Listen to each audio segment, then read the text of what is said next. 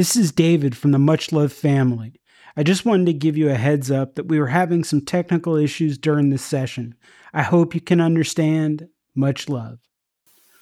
Welcome, welcome, welcome. This is Much Love with Keoki, part of the Much Love family. My name is David, and the true talent of the show, the man across from me, Keoki.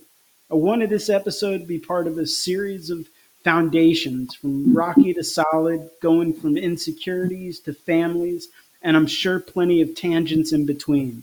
So I started thinking about this episode, and I titled it in my mind about perseverance, kind of in the face of insecurities of fitting in, struggling, putting one foot in front of the other instead of giving up and kind of pushing through. So we've mentioned it before, and for me, one of my big struggles was drugs, and it goes back. So for me, my struggles really started with youth and acceptance. I've always been short, and I've always been overweight, so I always had trouble fitting in, and really, drugs were the first time that I felt like I fit in. It was getting in with the cool kids, and being part of that. So for you, what insecurities did you have, about fitting in? I know moving around a lot must have been, real difficult. So, again, for me, it was an aesthetic. It was how I looked, and that I always felt kept me from being part of the cool kids. What was it for you? Well, it was a lot of that, a lot of aesthetic, but also the movie, because my father was military, so I was born in Hawaii, then we went to Germany, from Germany to Texas, Texas to Panama, Panama to Hawaii, and moving from one place to another, you're jumping from one culture to another culture to another culture, and the kids in each one of those places, the kids in Germany, the kids in uh, out in Texas, and the kids in Panama, the kids in Hawaii, even the kids in Hawaii, they all dress and act different. You know what I mean? And Yeah. so for us to have to be able to jump from one world to the other was really difficult. And you felt insecure everywhere you went because you had to start over every 3 years, 3 to 4 years. And for all of my military brats out there, we know how it goes. It's just how it goes. You just got to go out. Having to be a chameleon. Yeah, you had to be a chameleon, but you had to make friendships, but emotionally you couldn't get too deep in your friendships because you knew you were going to leave. So it was a very deep emotional thing too because you couldn't 100% dive into people and make that lifelong friend because you knew that something was gonna disappear. Like either they were gonna go, you were gonna go, something was gonna happen. Your families would always move, military and everything. And then, like I said, dressing culture. What was going on. I was a '80s, '90s kid. You know what I mean? So you're talking everything from different styles of dress, from hairstyles to different things, and each part of the nation, part of the world, even themselves had their own. From girls back in the days with the hair nets, and my sisters spraying tons of hairspray and mousse on their hair, trying to get the new hairstyle that was going in the next neighborhood. One neighborhood they wore baggy pants, the next neighborhood they didn't.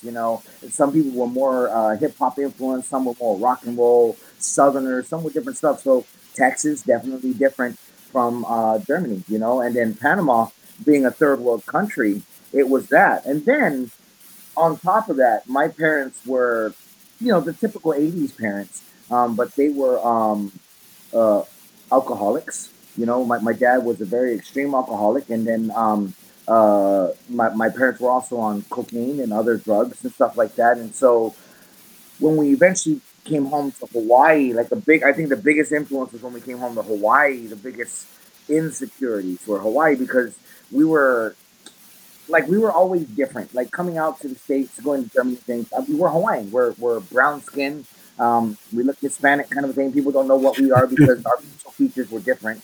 So physically, they were like, okay, who are these kids? The parents, they're like, these kids are different. We don't look like the kids in the neighborhood. We don't look like the kids that are around us. We try to get along with the other foreigners or people who weren't quite American, but still, even we weren't even accepted into their crowd because we didn't speak Spanish. A lot of the other kids thought we were Hispanic. The Hispanics knew we weren't Hispanic. You know what I mean? And we're just that miscellaneous crowd that nobody quite knew what you were. And we were raised with my dad always being Hawaiian, where like you're Hawaiian, you're Hawaiian, you're Hawaiian, we're American. And then when we got home to Hawaii, the Hawaiians didn't accept us because the Hawaiians were like, "No, you're raised like white people. You're white. You're not Hawaiian." And they're like, "Wait, like our whole life we've been told that we didn't fit in because we were Hawaiian and we were different. It's so cool. So we got home to Hawaii, and then we were outcasted in Hawaii because we didn't fit in because I spoke straight English. I didn't speak broad out of kind cause PG and all that. You know what I mean? I wasn't Hawaiian enough for them. So we were in this extremely lost crowd. You know, we looked like people we never got along with anybody. We acted and walked and talked different culturally from other cultures when we were out, and then when we got to Hawaii, then we weren't even their culture either, and we were outcasted. And then my parents got into crystal meth, and then we ended up homeless. And then because we were the homeless kids, we were the kids that were the kids of homeless and druggies. So we were the outcast again because nobody wanted to hang out with the homeless kids. We didn't have the nice clothes that everybody had. In fact, Right. nine times. Sorry, go ahead. No, no, no. I was just saying. I was just agreeing. Yeah, I think that for you, and I take it for granted that I'm white, or as I I always had dark skin, so they always thought I was Hispanic. But I'm white, and was around white kids, so that was never. Well, you know what? Now that I say that, so I'm Jewish, so there was Ooh, yeah, that cultural separation. So right, there was the you are different from us, right. and but I did have a I did have a group of people that we had that same background. So I Mm, wasn't as ostracized as you because wherever you went, you weren't who you really were. So I mean that must have been really traumatic as a child. I mean, not for me again, it was the aesthetic, and it in a way it's very superficial. I mean, it literally is superficial, and for you, it's cultural. It's this whole lack of acceptance, and you had to experience it every step of the way, and every 3 years you had to experience it. That's really rough, and for you to get to where you are, both inside and out, that's a testament to you, to your, you know, the intestinal fortitude that you have. So, I mean, it is a good topic of perseverance because you had to deal with these insecurities and not fitting in. And you could have, if you will, rocked the same grunge T-shirts, but there was still that outcast mentality, and that gets back in my mind to the thing that connected me was the drug use. So that was Right. a way that I connected with others, and with your family. I think it can go, it can go one of two ways. Either because your family's in it, you get into it, or because your family's in it, you stay away from it. So when you were going through those struggles of being insecure, how did you navigate that? Did you get caught up in it for at all, or was it, no, my family, I see what it does to my family, and I'm not going to go down that path? Yeah, I think it was a big thing about understanding like that, not just learning to adjust because like for us it was like I always had to learn to adjust to the crowd around me. So I was always like hyper aware of everything that was going on, like what made them happy, what everything went. But um, with my parents doing drugs, that was a way for me to never touch drugs.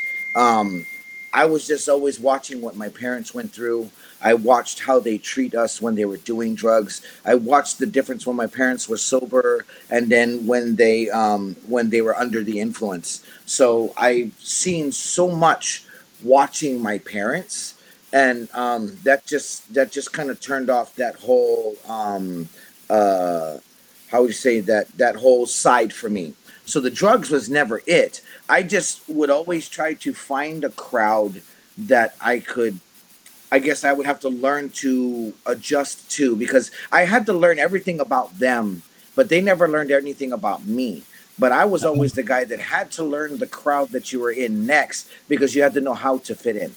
So as you found similarities with people and you tried to get into their what kind of music they listen to, what kind of dance that they do, the different things that kids would do to connect, and I would have to lean on those. I think, but through doing that, I learned how to connect to different people, and so through that, I think I ended up. We were ended up when we were in high school, very like I said, where everything had hit the most when we got to Hawaii. Yeah, we were banished as Hawaiians, and the Hawaiians had looked at us different. But uh, we we got pushed to the basically the outskirts. So we hung around the miscreants. You know, nobody in school wanted. I guess I used to laugh and tell a lot of people the jokes that when I was growing up in high school, like I was extremely well known, but I was not popular, if that makes sense. No, Like, absolutely. yeah, so I wasn't the kid that people would come around and be like, "Oh, go hang out with him at lunch and this and that." But everybody knew who I was because I was the one kid that would say hi to everybody.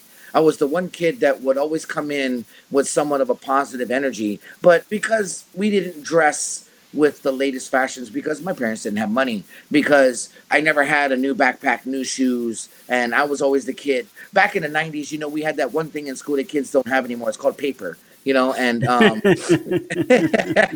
and we had pencils, that where I was always the half pencil, I would always lose it, but that was back in high school, back in school. But uh, we didn't have that, so we got pushed to the outskirts of school, to the corners behind the buildings where the smokers and the drug addicts would go hang out. But the one thing about those kids is that we found out that they were just an emotional crowd of kids that were way more emotional because the world wasn't catering to them. Their parents were drug addicts and they kind of had to learn to survive on their own, but they dove into other things. One of the things that my friends dove into was music, which was what really kept me around that crowd. And I think music was the connection that I had with my friends. Was that my friends would come every day, and in Hawaii, ukuleles were a small instrument, so we could all carry it to school. So we'd do that, and the guys, I would just watch them,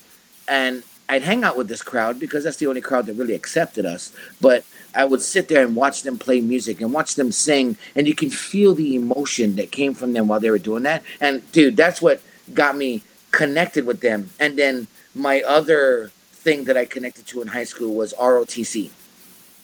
Oh, ROTC was a big thing for me. Yeah, I ended up on the because the drill team. military background, that makes sense. Yeah, so military background, I obviously led towards a military structure in life, and there's still a camaraderie and a connection that even though my parents were drug addicts, like my dad and his soldiers that he was with stationed in the military, they did have a camaraderie with each other that is just commendable. I mean, the military and how they build families out of people who aren't even from the same countries is just unbelievable. So I went to ROTC straight in because that's the one place I knew anything. And from there, we became a part of the drill team. I spun rifles with the Waiana High School drill team. Ended up starting the first drill team ever in our high school, and of Oh, which later on, eventually my brothers and sisters would join the drill team also, and my brothers and sisters would bring our first state championships to our high school and so on and so forth. But that became our family. The military, the RTC became our my big family. I mean, I have my miscreant families, as you could, you know. I mean, we all had to have some of those somewhere in life, you know, and especially Right. the 80s and 90s kids. We always had friends that were just the rebels to society, you know, and we hung out with them too to have some fun times. And those were the guys that I hung out with, good friends. But RTC really kept me in a good state of mind, also. Those are kind of things I dove into to deal with my insecurities. Was the ROTC any different? So I remember you talking in another episode about the Hawaiian Guard, kind of the Royal. Right. The Uh, Hawaii Kings Guard, Hawaii State Kings Guard, yes. yeah. So was the ROTC at all tied to that?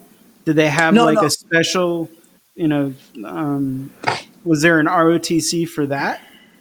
No. There was just a drill team, which basically the Hawaii State Kings Guard was an exhibition drill team for the state of Hawaii, and our high school just had an exhibition drill team in the RTC program.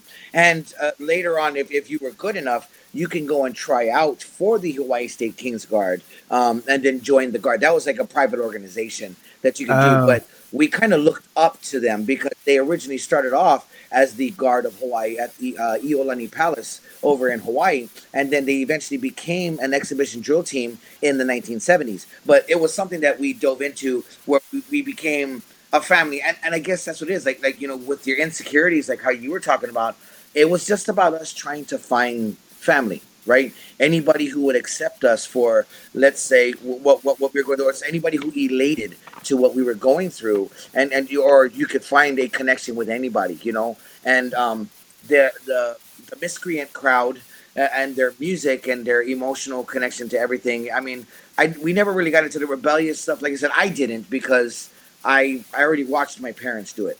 All my right. friends in that crowd were drinking at like 14 years old. They're getting punch drunk and stoned off their trees and stuff. I saw it enough in my dad and my mom, and growing up, I never wanted to touch it. You know, it was something like I just knew what it turns you into, kind of. I guess you know what I mean. Yeah. And No, I didn't was have. Yeah. I mean, I didn't have that. You know, my parents were fairly straight laced. I mean, at least what I saw at that age. You know, it turns out that they had their demons as well. But no, it was part rebellion, but I didn't see the I didn't see the depths of where it could take you. And then mm, once you get into it, you right, never see the depths. You're just caught in the wave. You never get to see how far out from land you actually are until it's too late. right. Yeah, What it just hurts. I know from a family member looking, you know, just looking at my parents going through that, it really emotionally struck us. And I was just old enough to understand it. I mean, as a child, not to really necessarily really understand the drug part of it, but to understand the emotions and the ups and downs that it put us through. And that's where it clicked for me. you know you touched on music. What kind of music were you into at that age? No, man, in Hawaii, reggae music is everything. Reggae music is the feel good soul music that just it helps you to pour out. You can sing about your hardest and worst emotions, your breakups, your everything, but you can dance to it. It's something about reggae that can take the deepest emotions that make you cry and just makes you want to sing out and dance to it. It's kind of different because, like, I came out to the States, you listen to country music, and it can get, it gets pretty sad. They sing about all their things that they, like they say, every cowboy likes to sing his songs backwards because he gets the truck back, he gets the girl back, and he gets the dog back. So, That's but funny. That's funny. but it was, you can feel the emotion, you felt the depression versus us, the reggae makes you sing, and you express your emotion, but in a positive way to kind of get through it, to understand that this is life. Like I lost my heart, but I can come out there and I can sing to it, and we can dance, and we skanking is a type of like almost like a rhythmic dance that you do with reggae, and that's just what we did. So reggae really, and it's an upbeat sound, so it kept you in Right. a positive note, and so it was always great. Did you get into ska music? Ska was pretty cool. Ska was a little bit more aggressive for us, because you got to talk like, right, we were in high school in the 90s. You're talking like, I grew up in elementary school listening to the whole Metallica, Megadeth, Slayer, Anthrax, the good old mellow stuff, Hardcore shit. Yeah, yeah. To us, we think that's hardcore. And you listen to the slam metal and the crazy stuff they have now, like they turned it up like a million times. But Yeah. so listening to that and then coming through the aggressive state, it's like we were emotional, which is this is the positive side, I guess, of the insecurities and the isolation of the life that I went through. We didn't have TV growing up. We didn't have, because we were homeless. We went to the beach, and you sat at the beach, and we got home, and we knew we had to do our homework quick because you can go out and swim in the ocean. Even though we were living on the beach, my dad still had responsibilities. My dad used to tell us, we're homeless, we're not hopeless. You know what I mean? So Yeah.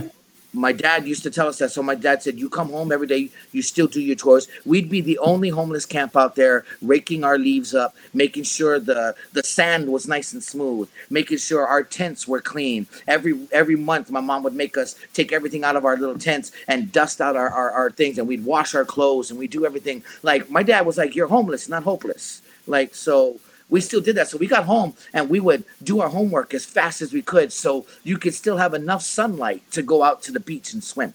So we would still go to the beach and swim and stuff because you didn't want to swim at night sometimes. Sometimes it got so dark you couldn't see anything and those waves would tear you up. But we did all that, but we didn't have I would say the social influence that other people had. Like, we would watch and listen to grunge, and we listened to the Green Days, or the all the stuff like that coming out, but we never understood the emotional, I guess, anger that was coming from the kids who were being institutionalized by media. You know what I mean? And all the things that were going on in life. Like, we knew of Kurt Cobain dying. We knew of all these things, but we didn't see it on TV every night and every day. It didn't influence us. So we You listened to the didn't music. have MTV. No, we didn't. Like, we had MTV when we were younger, when my dad was in the Right. military. And watch, like, everybody listened to UMTV Raps, and what was the other one? Was Headbangers Ball. You know what I mean? Right. We listened to all 120 those. minutes Headbangers Ball. Yeah, yeah, like news around the world with Kurt Loder. You know what I mean? Like, it was Yep. like Yep. crazy, but we didn't have that constant when we were in high school. So I guess we understood what was going on because our friends were listening to the music, and I would just listen to it. We wear the T-shirts, but we never had the emotional anger that kids had. Growing up, and we never connected to that, but it because we were isolated in many ways. We were isolated from a lot of things, but I think that helped me in many ways because I learned to adjust with different crowds, but at the same time, I wasn't influenced emotionally by that crowd. Does that make sense? You No, know, it does. that, Yeah, it does. And I mean, for me, I didn't get into reggae until much later in life, until college. I was into the Seattle music scene and the grunge and the that emotional stuff is what resonated for me. And you know what? I might have gone. Well, you know what? I was going to say I might have gone down a different path if the music I listened to was more upbeat, but I would have still ended up smoking because of reggae. I wouldn't have been able to avoid it. right, right. No, well, my friends had it all around us. Don't get me wrong. I mean, I think I probably smoked twice in my life just because hung around my friends, influential. We all got stoned, and I found out, there's several different types of people when they get stoned. My girlfriend at the time eventually became my wife. She was the giggler, the person that would smoke and then they couldn't stop laughing at Hmm. anything. No matter what would happen, they would just look at you and laugh. You know what I mean? I was kind Right. of that guy when I smoked. I just wanted to eat and sleep. That's all. I just wanted to chill and just relax. And I just kind of got into that. I'm gonna eat something and then go to sleep. People used to always tell me like, "Where the hell did you go?" And I'm like, "I just went to sleep." But I smoked twice in my life. and it was with my best friend in high school. And then when I joined the military they kept us clean from drugs, piss tests, and all that stuff like that. And so I never ever got back into. I just experimented with my friends, and I really tell you the truth. I the feeling to me was, I guess it was cool. It was it was mellow. It was great, but I always had that fear of becoming my parents.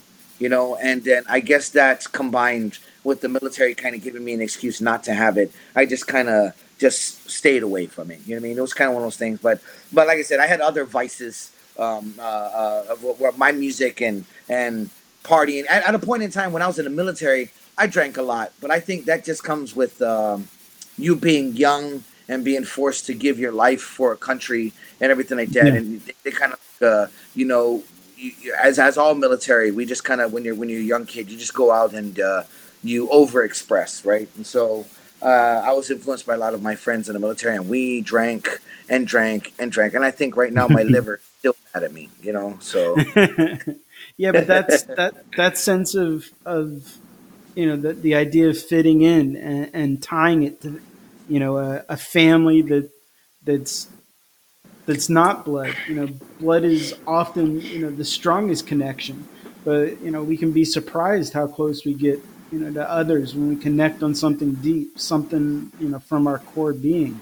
So kind of the idea of you were able to do that in the military, that must have freed you from a lot of those insecurities because you were now part of a clique.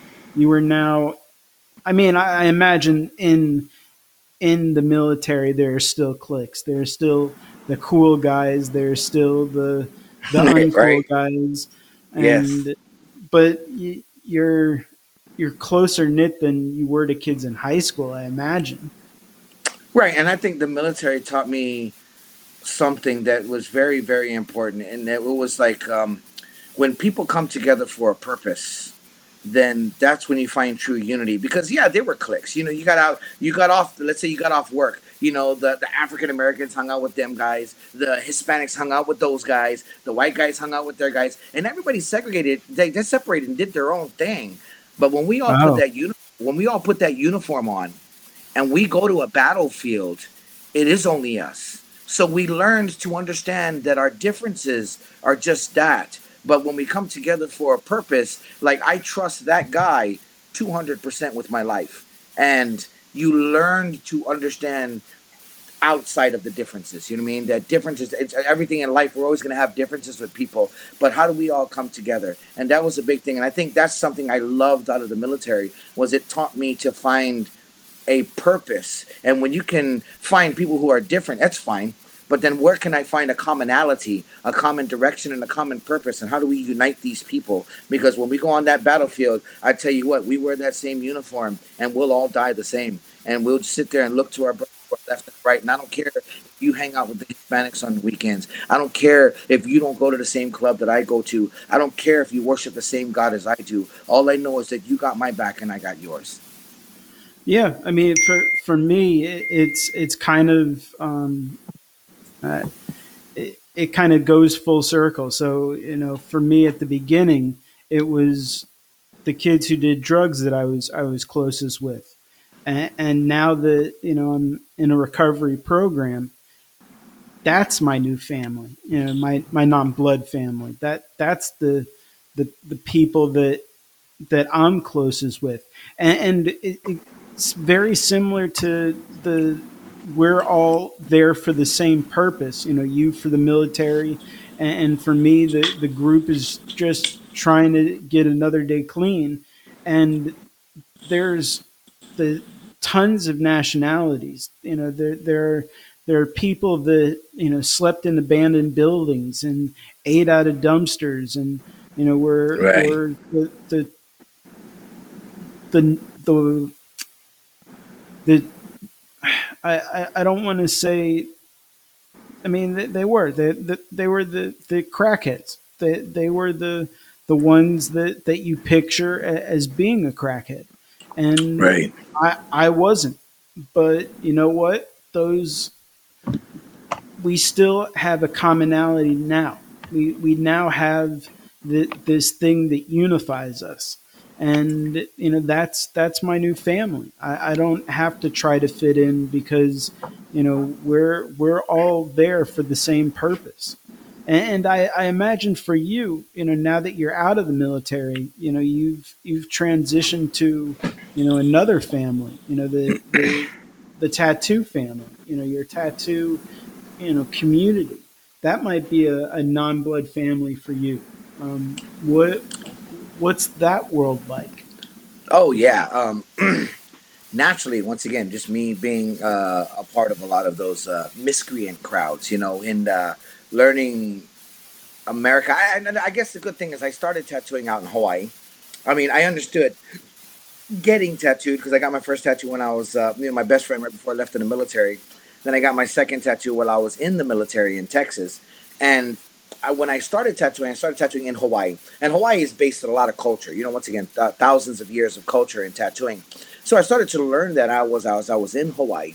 Then when I came to America, you start to learn that the American form of tattooing is more of an alternative lifestyle. It is the guys that say "f you" to society. You know what I mean? They're the guys that are like, the hell with rules, the hell with regulations, the hell with society. They're just the alternative crowd. And I've understood them since high school. I've understood them since before. So fitting into this crowd was too easy.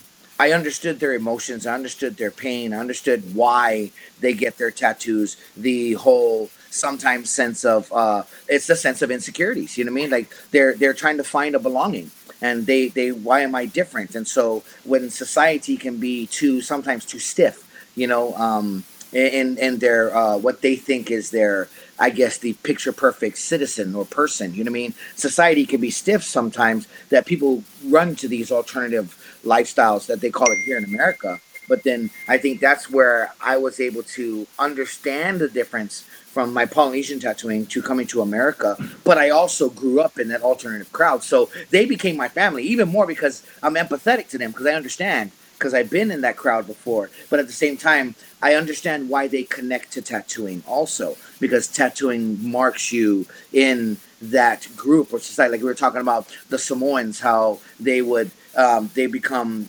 I guess like higher citizens, right? Like I said, the king would allow these guys to get these malofies, these tattoos, and they were a prestigious person in this society. Where even connecting and being connected to somebody, and let's say you could say a connection, like let's say you have the golf cart communities.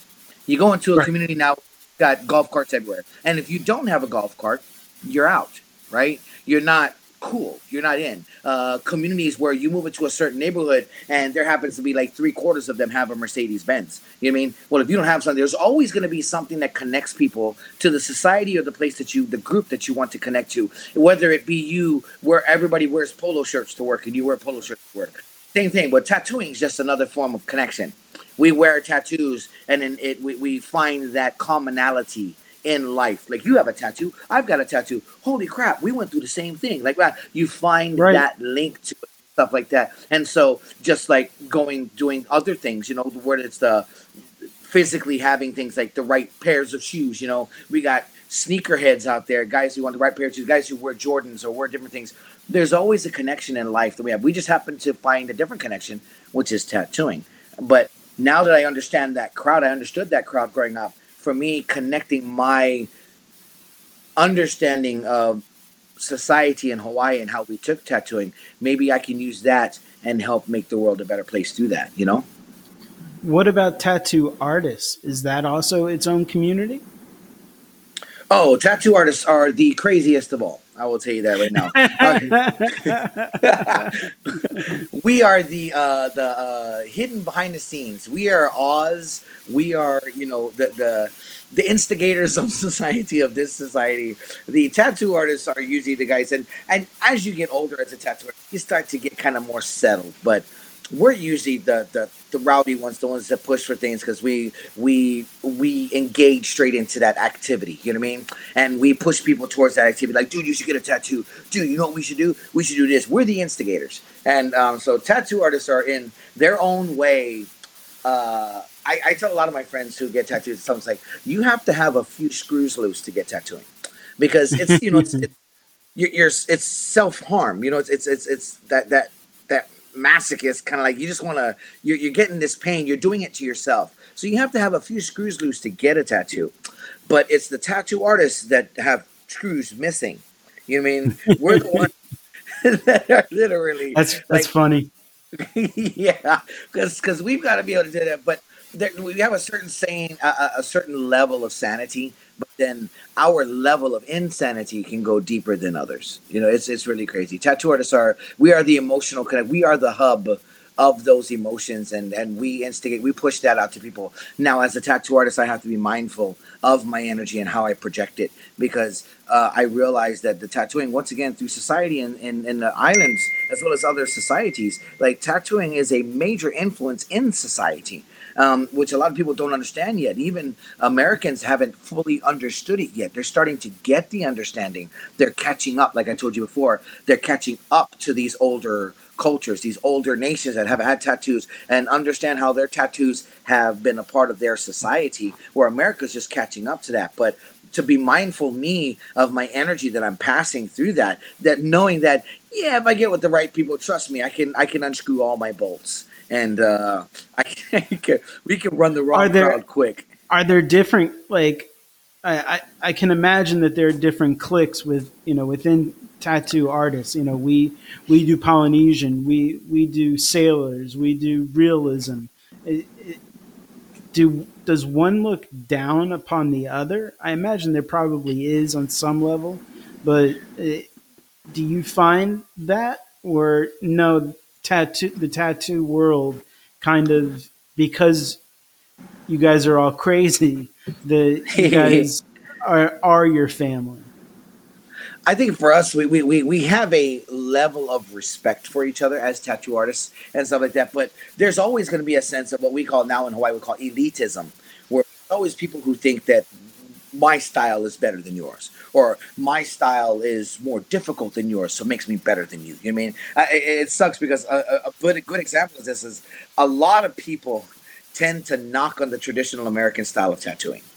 A lot of people knock on it. They're like, "Oh, those guys don't know how to draw. Those guys, it's a lot of like cartoony American stuff, you know, traditional good Right. American stuff." But a lot of other, let's say, guys who are realism artists, or some guys who are extreme like color artists, or they do other things, geometric stuff. They look at the traditional tattooing as not being as technical as others, but as a tattoo artist myself, like that's one of the most technical styles because simplicity is always harder because they are focusing on less things, so you have more attention to certain things like your line work. It has to be very straight.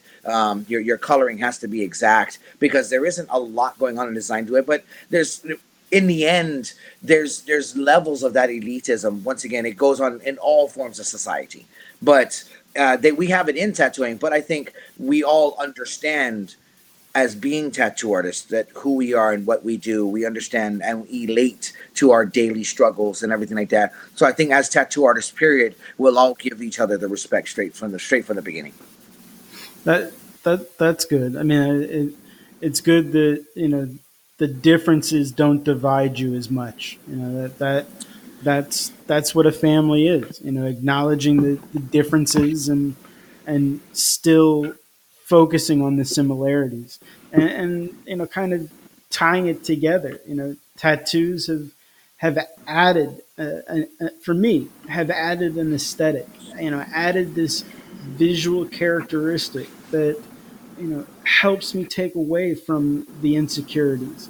People might see my tattoos instead of the things that I I've been concerned about, and it gives me entrance, into a new group and a new family, like you said. And to be honest, I owe you for a lot of that. You've helped me get there, and I love you for that, man. And as we say on these episodes, much love. Yes. Much love. That's what it is. It's helping people get to that exchange, that sharing of it. I think it's awesome, but it's nothing but, and I think even those people who act different ways, once again, different parts of society. These are people who just live with their own, as we talked from the beginning of this episode, their own insecurities. And sometimes people will reflect anger towards somebody who's different or whatever because they feel different in their insecurities about others, whether they fear somebody else and what they're capable of or what they do or the differences and stuff like that. I think if this world we could just learn to deal with our insecurities and find a family that has um, a positive impact or direction, like you're saying, for your group that you're with, when everybody comes together for a positive purpose, that we can learn to push aside differences and actually come together and make that better and to understand each other versus to compare each other, Yeah, man, and I think that's what we want to bring. We want to bring this sense of family and include others, and that's what the Much Love family is about. It's a Yeah. family of love, and it's what we want to create, to foster, is this family. It's a channel, it's a lifestyle, it's a love. So I love you, man. Yes, love you too, brother. Always, man. Thank you so much. And that direction that we're going through to help this world, help the people and everything. Once again, bringing all the different walks of life and all of us together for a common cause, like what's been going on lately. Just that movement towards getting society, making everybody better, and making the world a better place, more acceptable, and where we can all come out of our insecurities and just love each other more, man. Yes, much love, brother. All right. Thank you so Yeah, much. Much love, sounds good. everybody.